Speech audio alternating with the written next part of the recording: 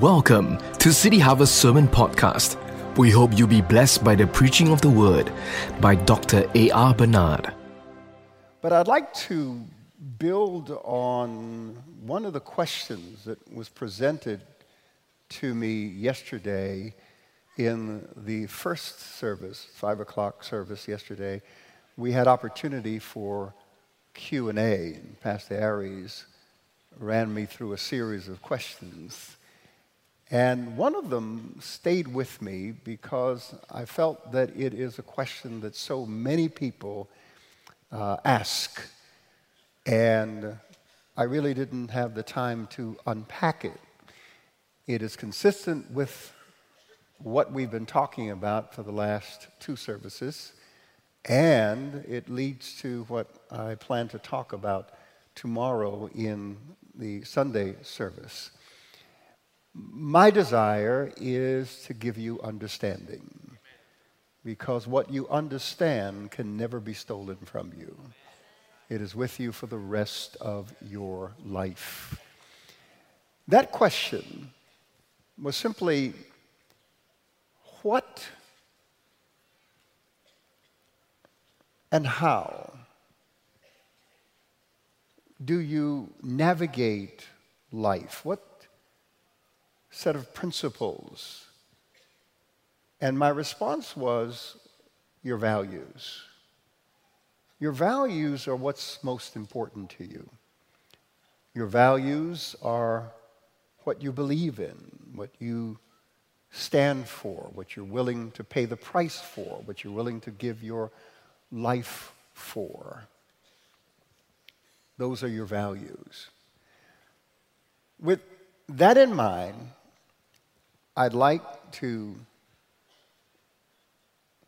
give you an expansion of the first value that I shared, because I shared 4 values. There are actually 9 values that I subscribe to. The 4 that I shared yesterday was my 4 core values, but 4 of the 9 values that I subscribe to. And values are important because values guide your thinking. Your purposes guide your activities, but your values guide the way you think.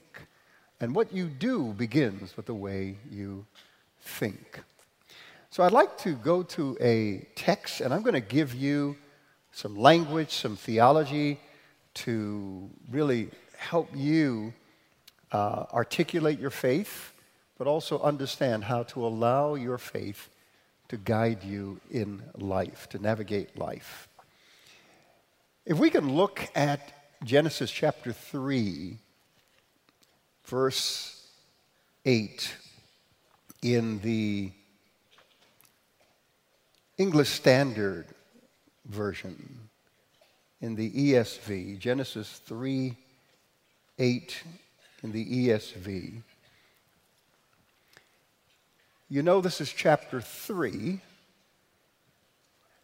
and all it takes is 2 chapters for humans to mess things up. How many have gotten up to this point in your Bible reading? Good. Just want to make sure you're familiar with the neighborhood that we'll be in. Adam and Eve made a decision to violate the one rule that was established in the garden. The Edenic vision, the vision of Eden, continues to be God's vision for human society.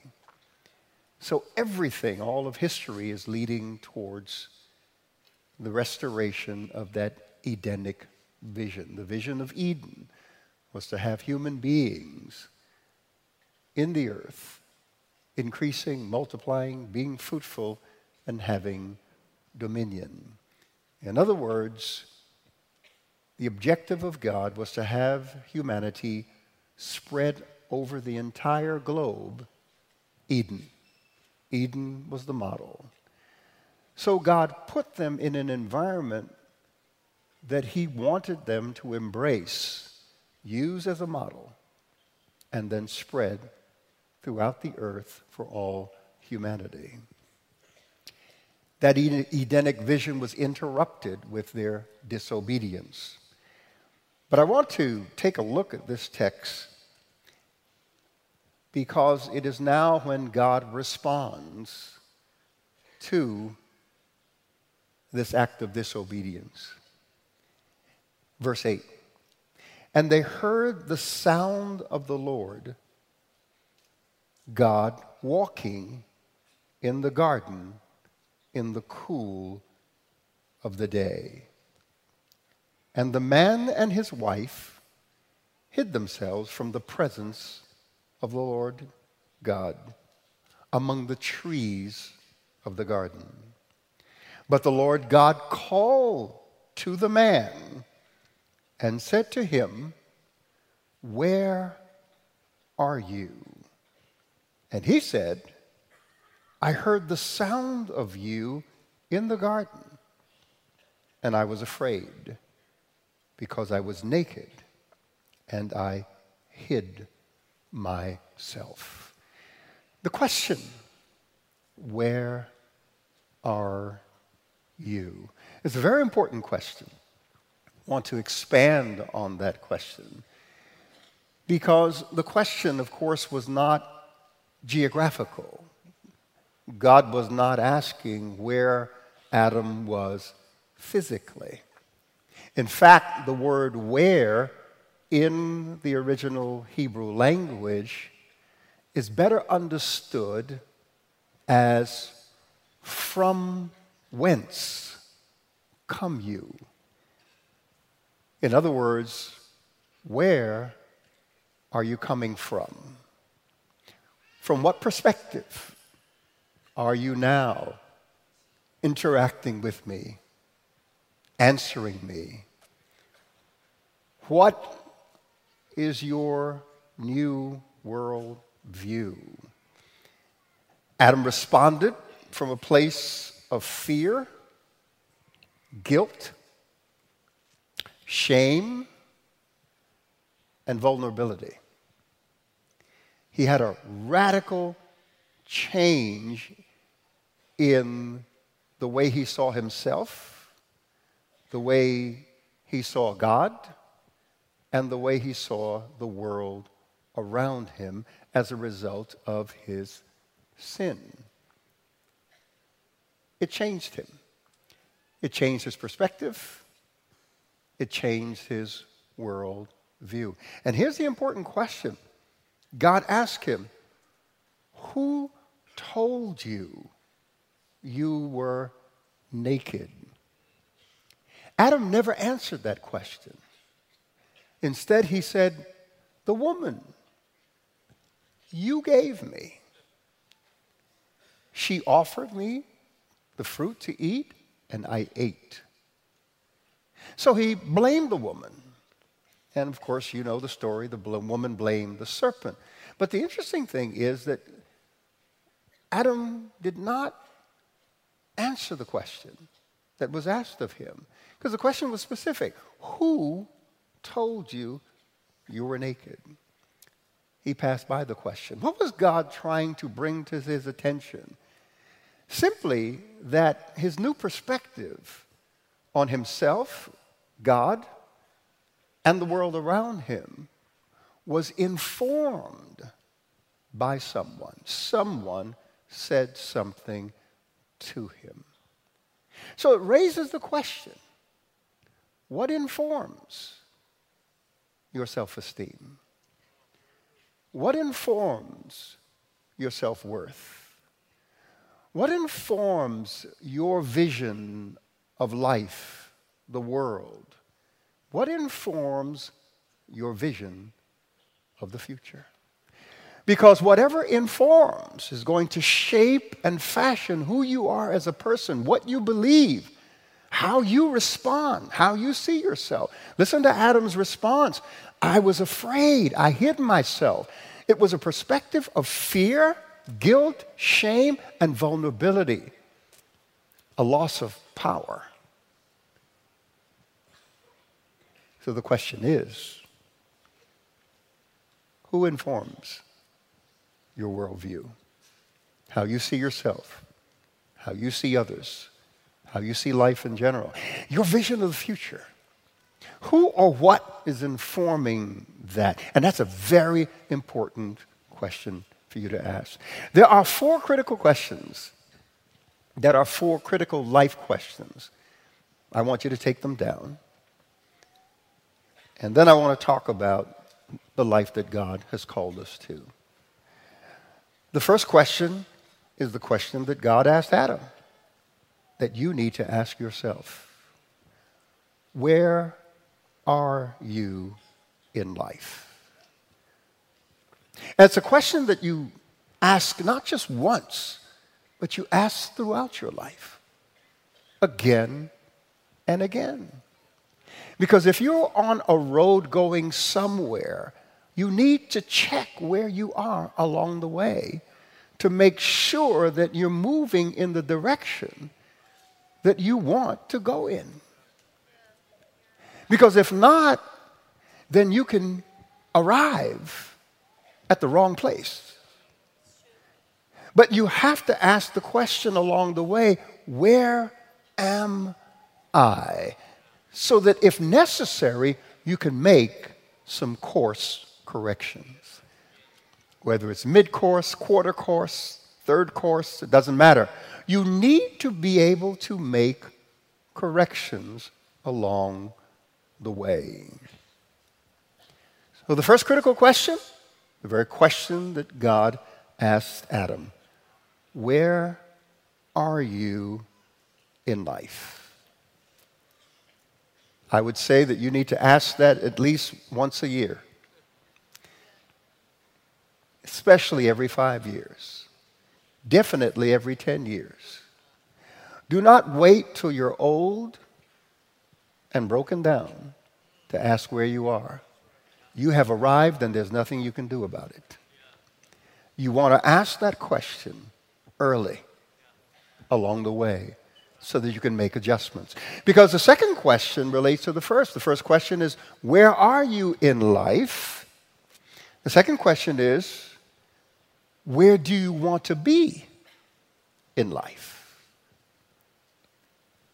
Where do you want to be in life? Third question, why do you want to be there? And what I want to do is give you some specificity, some focus, some clarity.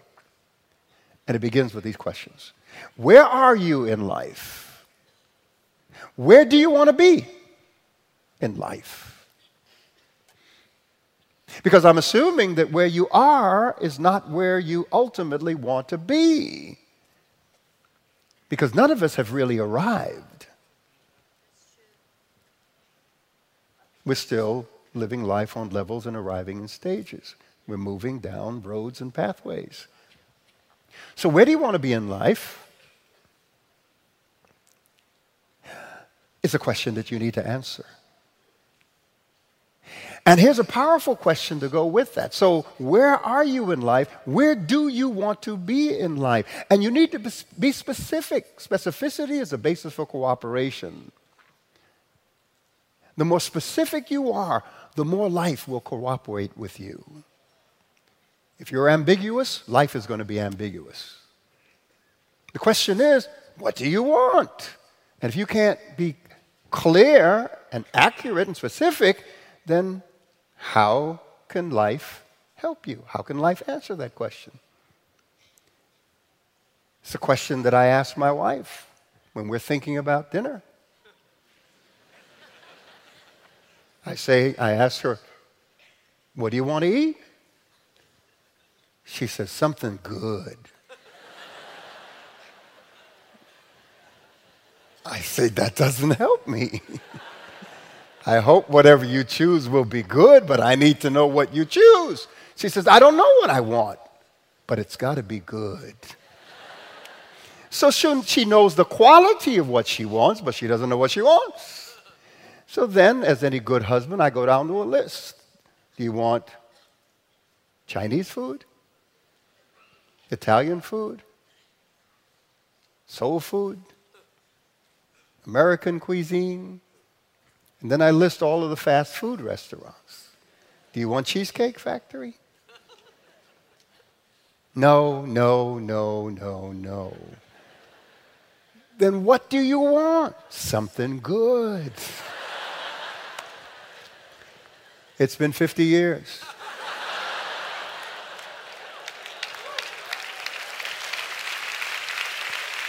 And she's been consistent. She wants something good. But what is that? Where are you? Where do you want to be? Third question, and this is important. Why do you want to be there? You've got to know your why, because your why becomes powerful. Your why becomes the motivator. Your why gets you up out of the bed, gets you off the couch. Your why will cause you to burn the midnight oil, to go the extra mile. Your why will push you beyond your limits. People burn out not because of what they do, but because they forget why they're doing it. Your why is powerful. It energizes you. It strengthens you when you feel weak and tired. It reminds you of your commitment and why you're committed. So where are you? Where do you want to be?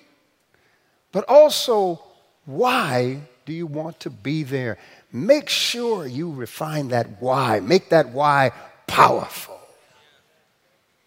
Because you're going to reach to draw strength from that why when you're feeling discouraged or weak. Remembering your why empowers you again, revitalizes you, restores your strength in times of challenges. And number 4, the fourth question. What do you have to do to get there? Where are you? So you have a marker, a starting place, starting point. Where do you want to be? Why do you want to be there? And what do you have to do to get there? And those 4 questions you will ask again and again and again throughout your life. You must, because life is quite different today. You know, there was one time you got a job and you worked that job. That was your career for the rest of your life. Now people are changing not only jobs, but changing careers. Because life is moving faster and people are living longer. In 1900 in the United States, life expectancy was 45 years old. That's all. Just 45. People live longer, but the average life expectancy in 1900 in the U.S. was 45 years old. So you had midlife crisis when you were 20. You laugh, but I'm going to tell you something else, right? So do you understand why people were making decisions early in life? People were getting married, 15, 16 years old, starting families. They were concerned about doing as much as they can because they didn't have much life to deal with. 45 years, not a long time. And you would think that 2000, which brought a greater life expectancy in the United States, people would be happy. Because the life expectancy in 2000 in the United States, it's gone down a little bit since then, but in 2000, the life expectancy in the United States was 89 years old for men and 92 years old for women. Why women live longer? I don't know. There's a lot of things about men and women that I think are not fair, but 92, 89. And you would think the generation that now lives and sees that life expectancy, wow, that's great.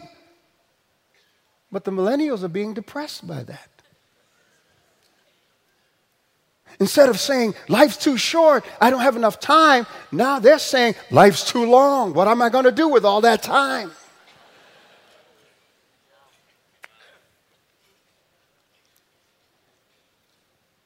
With instability and volatility in life and making money and everything, they're trying to figure out, what do I do? And let me tell you, I got married when I was 19. So if your life expectancy is 92 and you get married when you're 19, you're going to be with the same person for a long time.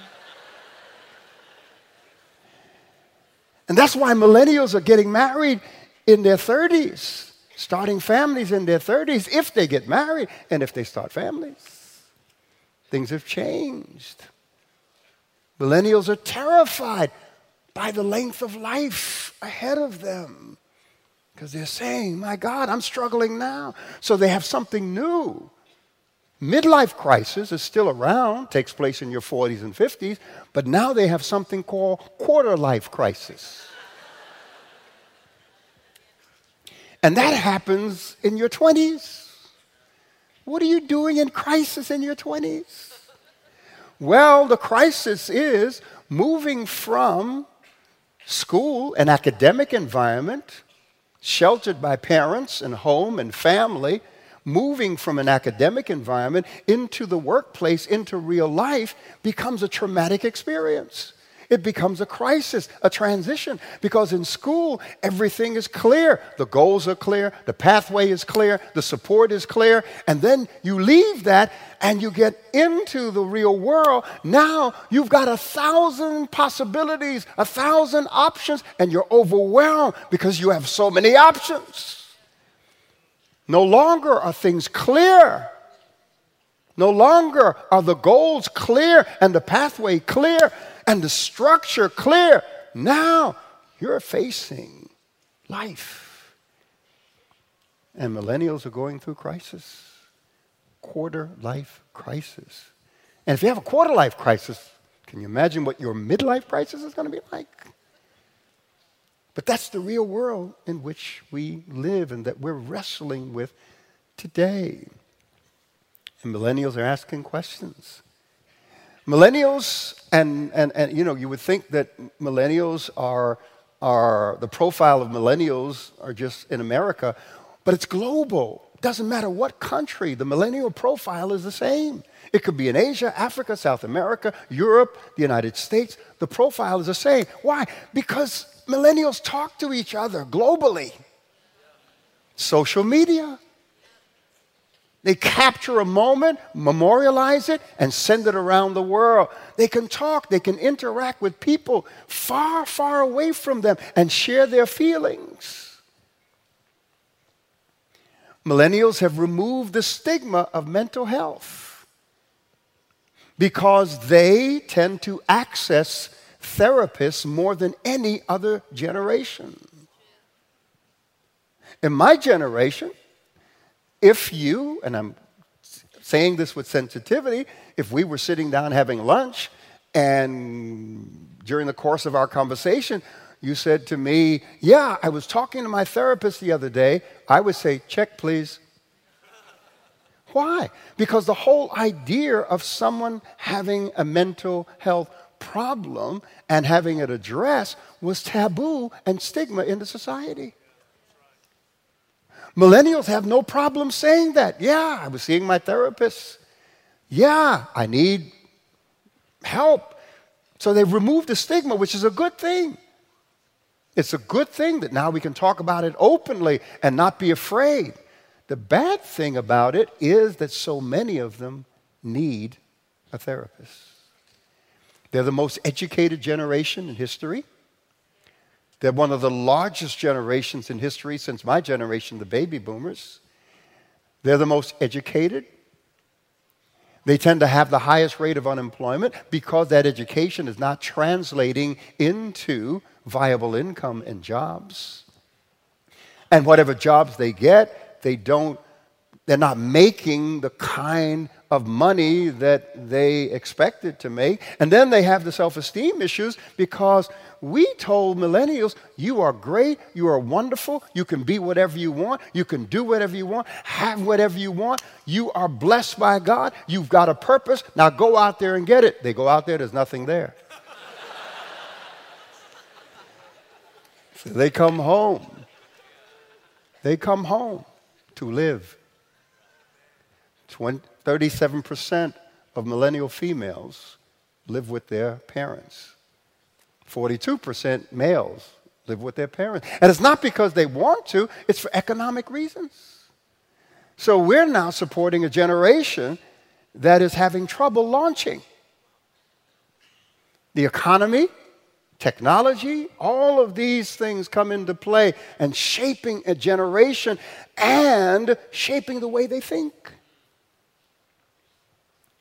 And that's why who or what informs your self-esteem, your worldview, your vision of the future is critical. And that's why we as people of faith are informed by God, by the Scripture, by our faith. Because that remains consistent in outlook regardless of changes in culture, changes in technology, changes in the economy. It elevates us to transcend those things. Amen? So let's talk a little bit more about these things. And let me frame it this way. What informs your self-esteem, your self-worth, your worldview, your vision of the future, how you see life? God has called us to a life of clarity. I want you to get these words. Purpose, intentionality, and realism. God has called us, called you. Remember, when he came to see Adam, he called Adam. He called to them. It's always a calling. Amen? So God has called us to a life of, number one, clarity. Say it with me. Number one, clarity. He's called us to a life of clarity. He's called us to a life of purpose. He called us to a life of intentionality. And he's called us to a life of realism. And I'll explain each one of these because they're very, very important. Because you're going to use this to frame and inform the way you think about life and about your future. And let me tell you something. In God, the future is always great. We may not understand how he unfolds that future and how he blesses us and brings his goodness to pass. Sometimes we get puzzled. Amen?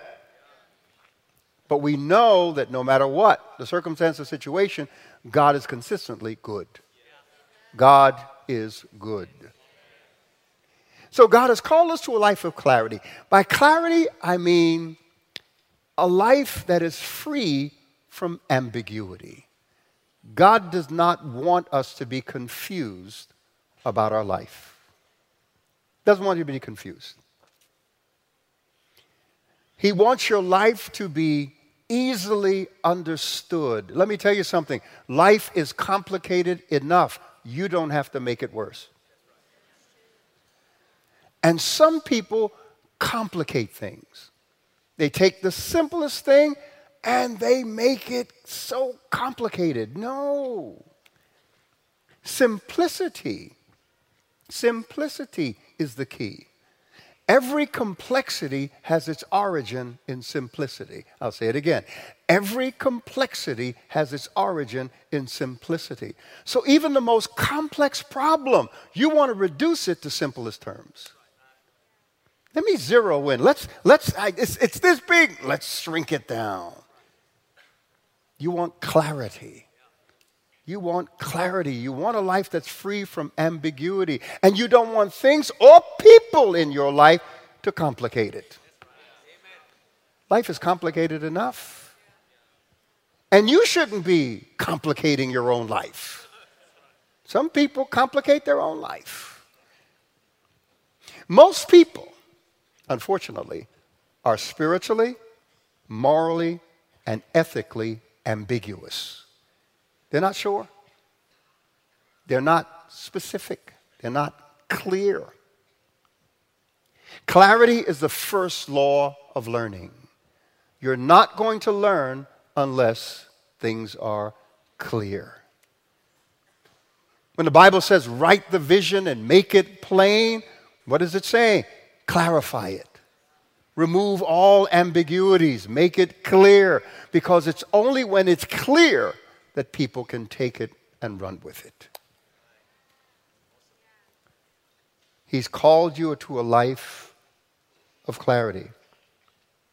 Many of our problems in life come from a lack of clarity. And you know, we've got bad habits. We don't wait to get all the instruction or all the information. You ever give instruction to someone and they're already walking away from you to go do what you ask them to do without fully listening to what you ask them to do? It's amazing. I stopped them. I said, wait, where are you going? I'm going to do what you asked me to do. I'm not finished asking you. How do you know you'll come back with half of it? Yeah, because we got to go. We want to do. But we're not willing to establish the patience necessary for clarity. Clarity takes time. It takes patience.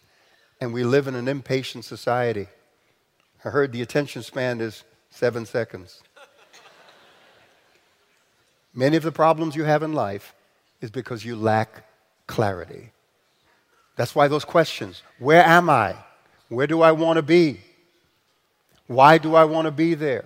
What do I have to do to get there? Those questions produce clarity. Specificity is the basis for cooperation. It's true with people. The more specific you are with people, the greater their cooperation. They can't cooperate if they're not sure what you want. Too often, leaders, bosses, supervisors are not clear to their team, to their employees, to their staff. And as a result of a lack of clarity, the staff goes out and tries to figure out what is demanded of them, what is desired of them. And they come back with the wrong thing, and the boss says, that's not what I wanted you to do, but you didn't tell me. You weren't clear, you weren't specific. I need specificity. Clarity means clearly defined needs, clearly defined wants, clearly defined desires, clearly defined goals, clearly defined objectives.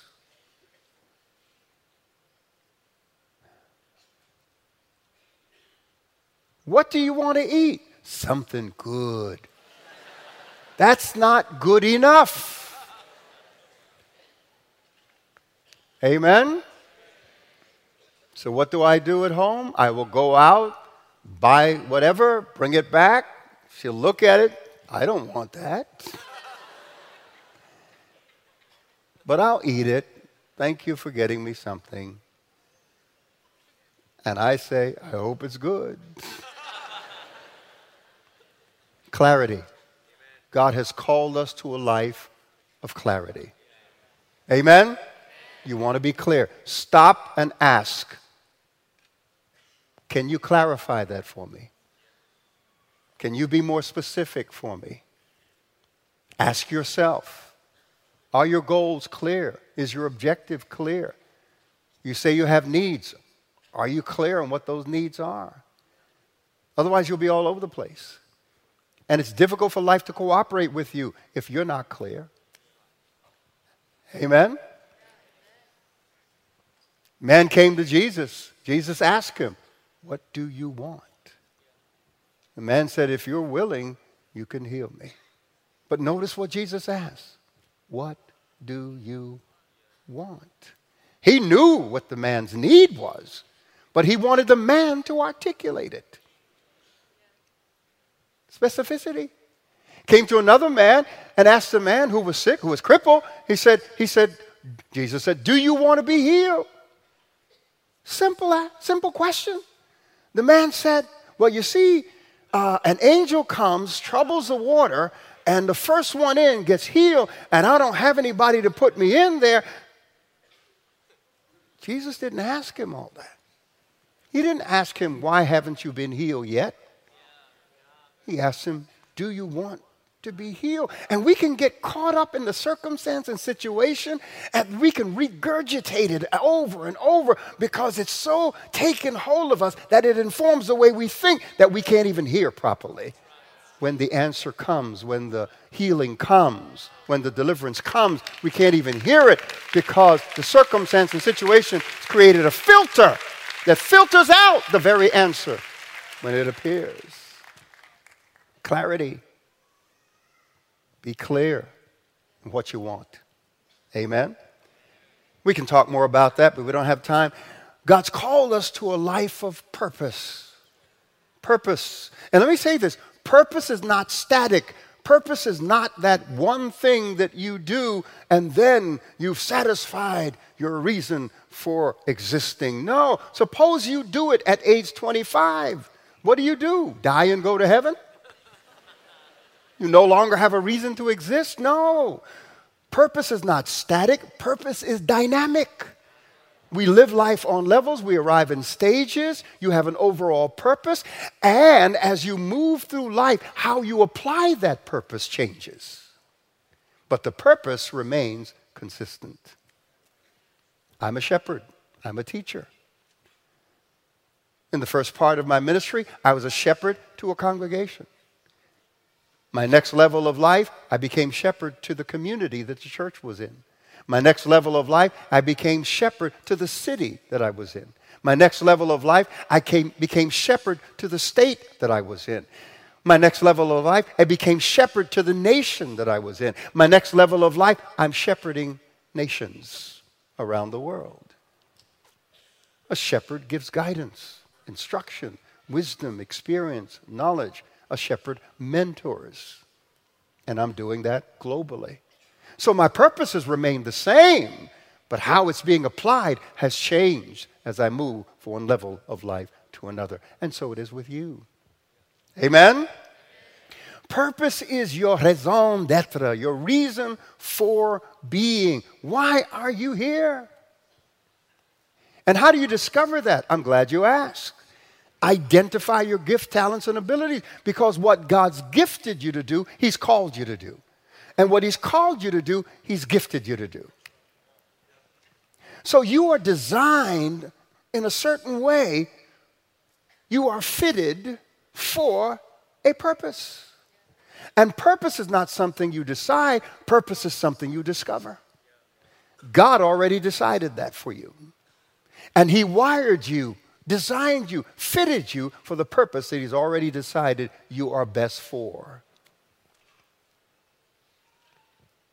Aristotle said at the intersection of where your gift, talents, and abilities meet a human need, you will discover your purpose. So your purpose is not just for you, it's for meeting a need.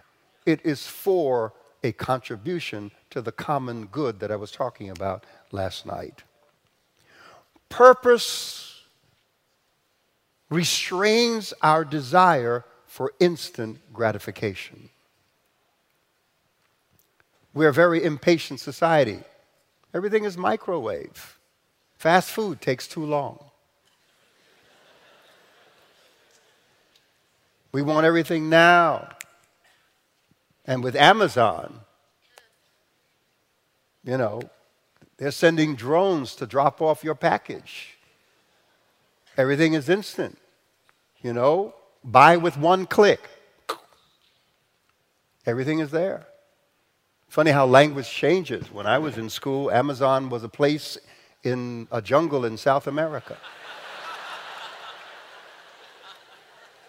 You say Amazon to a millennial today, what are you ordering? Purpose restrains our desire for instant gratification. It teaches you delayed gratification.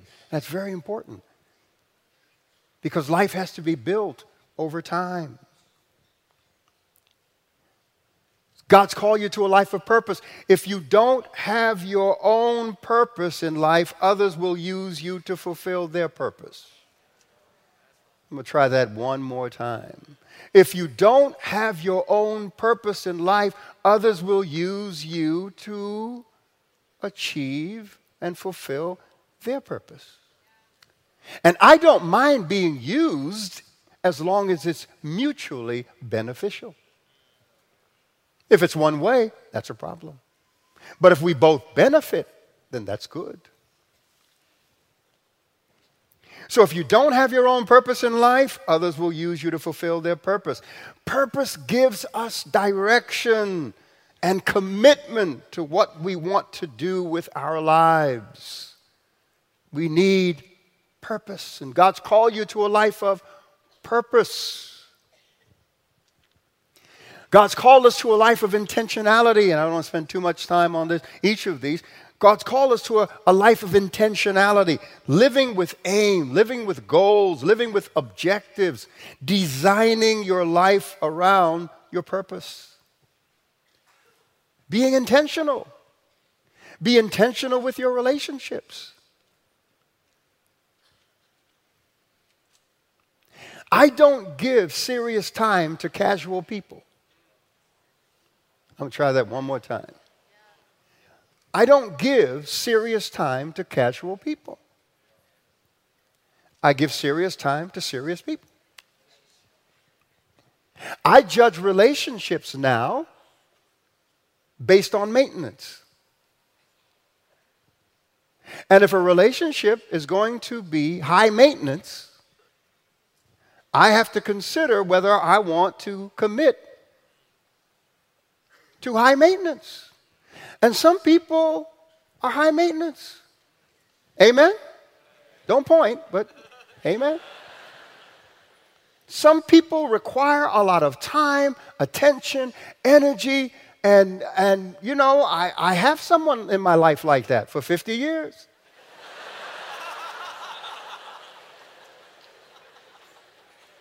And I'm good with that. I'm okay. But I don't want 30 people like that. That's why I love the Bible says, husband of one wife. I don't see how people can have more than one wife. It's work. It's intentionality. Amen? Yeah, but you have to think about relationships, because what happens is if a relationship is high maintenance and you enter that relationship and you can't keep up with it, then there's disappointment, resentment, anger, hurt. And it's your fault. So I say, you know what? Maybe someone else can help you. Smile when you say it. Maybe someone else can help you. How many understand what I'm talking about? So you have to judge, because time is precious. So we have to be intentional with our time, intentional with our objectives, our goals, designing our life around purpose. Be intentional with everything you do. And let me tell you something. Even work, play. Be intentional. When you work, work. Don't work thinking about playing. When you play, play. Don't play thinking about work.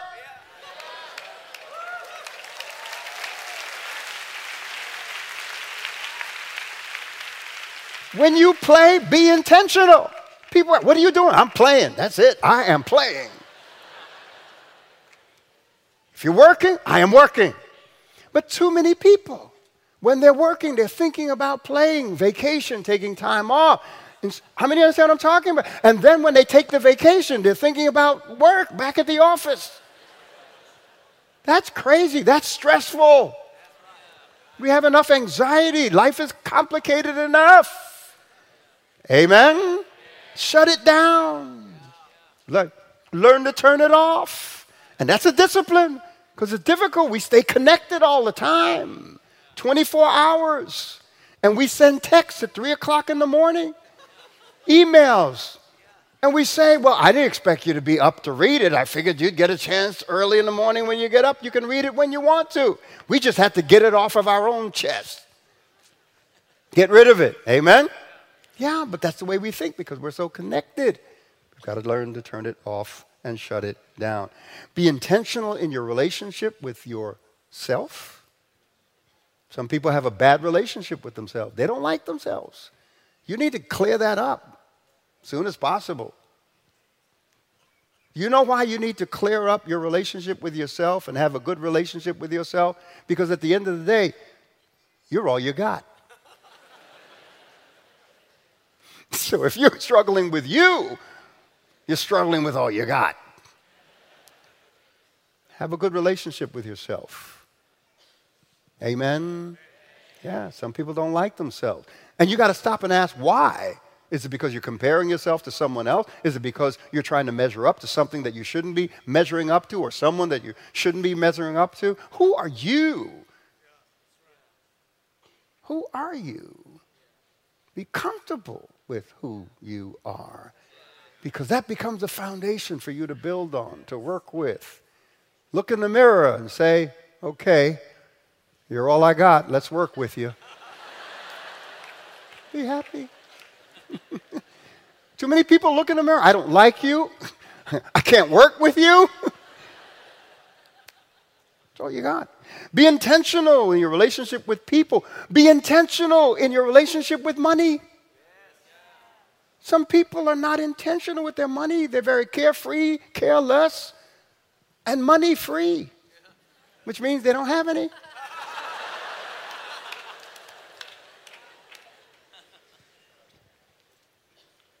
Some people have a bad relationship with their money.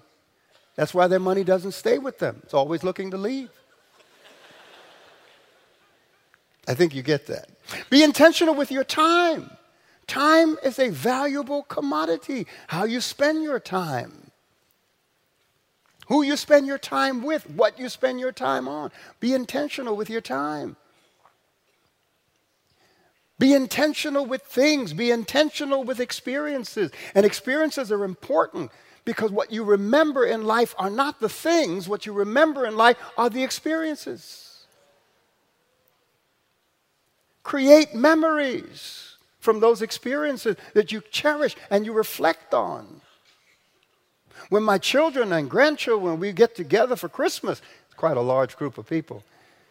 But we get together, we eat, we celebrate Christmas or Thanksgiving, all right, or Easter, and we get together. We have these family dinners several times a year. And what's the conversation? The conversation is not about the things that they got when they were growing up, but the memories of experiences that they had. That's what they talk about. They don't talk about the toys. Oh, remember when we got that little truck? No. Remember when we went here, when we did this, when we did that? It's the memories, the experiences. That's what lasts a lifetime. Too often we're too busy giving things. No. Let's give some memories. Give experiences. Amen. And realism. Let me talk about realism real quick because realism simply means accepting the facts of life. Accepting reality. God never called us. And we have to be careful because we are people of faith. We believe in faith. We walk by faith and not by sight. Amen. And the Bible says we call the things that are not as though they are. But we twist that up and we call the things that are as though they're not. We don't deny the realities of life. We have to make room in our theology for suffering, for disappointment, for change, for conflict, for tension, because these are the realities of living in this world. Jesus put it this way, in the world you will have tribulation. He said, be of good cheer, I've overcome the world. Yeah, but you're still going to have tribulation. God's called us to a life of realism, to be honest, to be realistic about the challenges of life. Life is paradox. It's both threat and promise. With opportunity comes opposition. With good comes evil. When I would do good, evil is present. Those are the realities of life. We can't bury our head in the sand and say, no, no, no, no, no, no, no. The wonderful testimony that was shared by Cindy and Danny, all right, they were dealing with the realities of life. It was an opportunity for them to exercise their faith. That's what it's about. Faith needs problems. I'll let that marinate. No problems, no need for faith. Amen. Faith needs opposition, challenges, tension, conflict, suffering. Faith needs that. Faith needs to give substance to the power and presence of God in response to a need, to a situation, to a circumstance. And that's why God doesn't take away the problems of our life. He calls us to use our faith. Again and again, Jesus said, "O ye of little faith."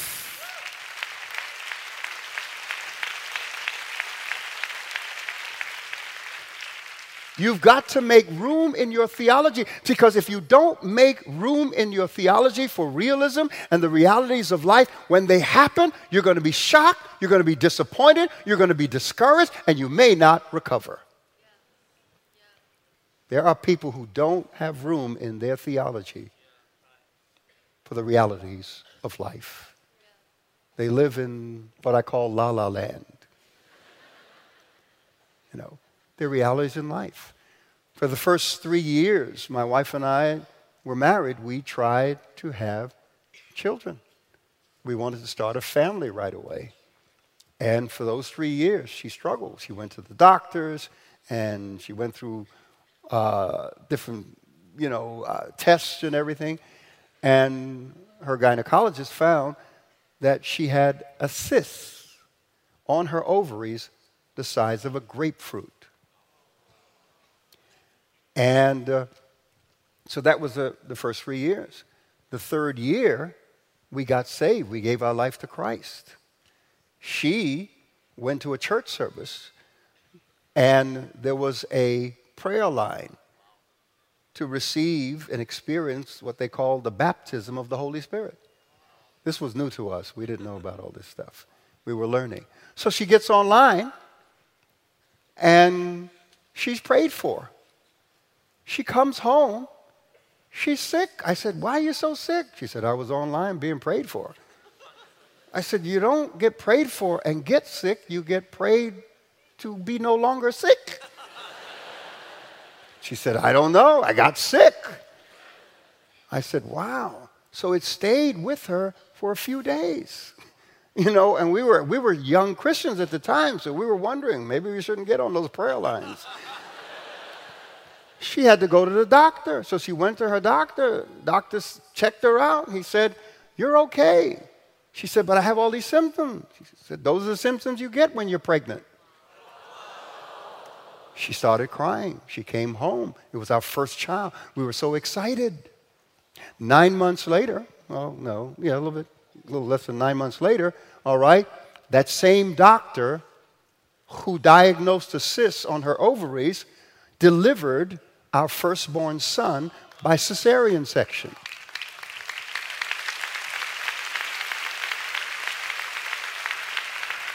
And when he took out our son, the cyst was gone. And he couldn't explain it.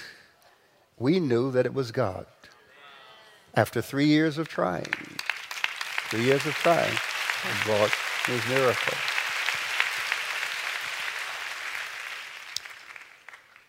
You have to have a set of values. What informs those values? I gave 4 of 9. I don't have time. I don't have time. We're out of time, right? Yeah, we're always out of time. Yeah. I was going to give, ooh, that's good. Ooh, that's good. Sorry. He's trying to figure out 5 minutes, 2 minutes, 1 minute. You know, it's... One more. One value. One value. One value, 1 minute. 1 minute or one value? Which one? One value. Okay. So I gave my 4 core values: faith, family, education, and community, but also industry and some other things as well. But let me talk about faith, because your faith must inform your worldview. Your faith must inform your self-esteem. Tomorrow I'm going to talk about self-esteem in the image of God and what that really means, and we want to unpack that. All right? But your faith is how you understand. And you have to have a clearly articulated biblical worldview. A clearly articulated biblical worldview. I'm going to give you a clearly articulated biblical worldview. You don't have to go to Bible college for this. You don't have to go to seminary. I'm going to make it easy for you. You ready? This is the A.R. Bernard 2-minute course. Okay? Look, worldview, our worldview as Christians, simple. Creation, the fall, redemption, consummation. I did that in 10 seconds. And you don't have to be a deep Bible student to understand all this. Creation, right? The fall, redemption, consummation. Creation simply says, and for us, all right, because if you read the first chapter of Genesis, after everything that God made, what did he say? God saw that it was good. God saw that it was what? Good. Everything he made. And when he made humanity, he said it was very good. Everything was very good. So, here's some theology. There was a beginning, and it was good. Got that? There was a good beginning. We could talk about details. Was it 7 days? Was it 6,000 years ago? We could talk about all of that. All right? But bottom line is, it was a good beginning. That's creation. It was a good beginning. Got it? It was a good beginning. The fall, something went wrong. This is deep, isn't it? The fall, something went wrong. We could talk about what went wrong, how it went wrong, what the implications are. We could talk about all that. But the reality, it still is, something went wrong. Amen? Redemption. Redemption is what? Restoration. Restoration. The process of restoring things back to being good. Consummation, perfection, the completion of the restoration process. Where are we? We are in the redemption part. We are in the process of things being restored back to the good. We're experiencing God's goodness. Amen? We have a responsibility for the common good. Amen? We have a responsibility for our own spiritual, moral, and material welfare. We have our responsibility for the spiritual, moral, and material welfare of society. That's just a window worldview, all right? Your worldview has to answer 3 questions. The truth about God, that's important. The truth about God. Number two. Yeah, that's good. Number 2, the tooth. Number 2, the truth about what it means to be human. Very important. I'm going to talk about that tomorrow. The truth about what it means to be human. And why I say that is because everything can't be true. And there's so many truth claims. We live in a world where everybody has their truth. There's your truth, there's my truth. No, truth is not subjective. Truth is objective and transcendent and absolute and eternal and unchangeable. Everything can't be true. Because if everything's true, then there's no such thing as a lie. And I've been lied to. Truth is exclusive. So the truth about God, the truth about what it means to be human, what does that mean? And thirdly, the truth about what it means to live in this world. Because some people are confused about what it means to live in this world. And we see the tension, the violence, the aggression. We see all of the conflict around us because people are not sure what that means. It is our faith that gives us our values, our sense of purpose that guides our lifestyle. It is our faith that tells us that God is the source, creator, designer, sustainer, judge, and sovereign of life. I'll say it again. It is our faith that tells us that God is the source, creator, designer, sustainer, judge, and sovereign of life. He's the source of everything. Everything comes from God. We believe that. We thrive on that. Last time I was here, I said to you 4 things. Number 1, God loves you. Number 2, God created you for a purpose. Number 3, God designed you for achievement and fulfillment. Number 4, God believes in you. That's what informs us. That's what informs our self-esteem, our self-worth, our value. That's what informs us about people, how we should treat people. That's what informs us about the world, the way the world should work. All of that comes from our Christian faith. And where other people are being informed in other ways, what informs us is our Christian faith. We've been called to a wonderful life, a blessed life. Jesus came and sacrificed so that we can have life and that we might have it more abundantly. But it must be a life of clarity, purpose, intentionality, and realism. Amen? Did you get anything out of that today? Hallelujah. I want to give you tools. You've got to listen to this again and again. One sitting is not enough. You'll get more and more out of it time. So I've got to give you enough that you can chew on for a year. Amen? But you have to have the tools. You're only as good as the tools in your tool chest. Amen? Come on, let's all stand. I want to pray over you.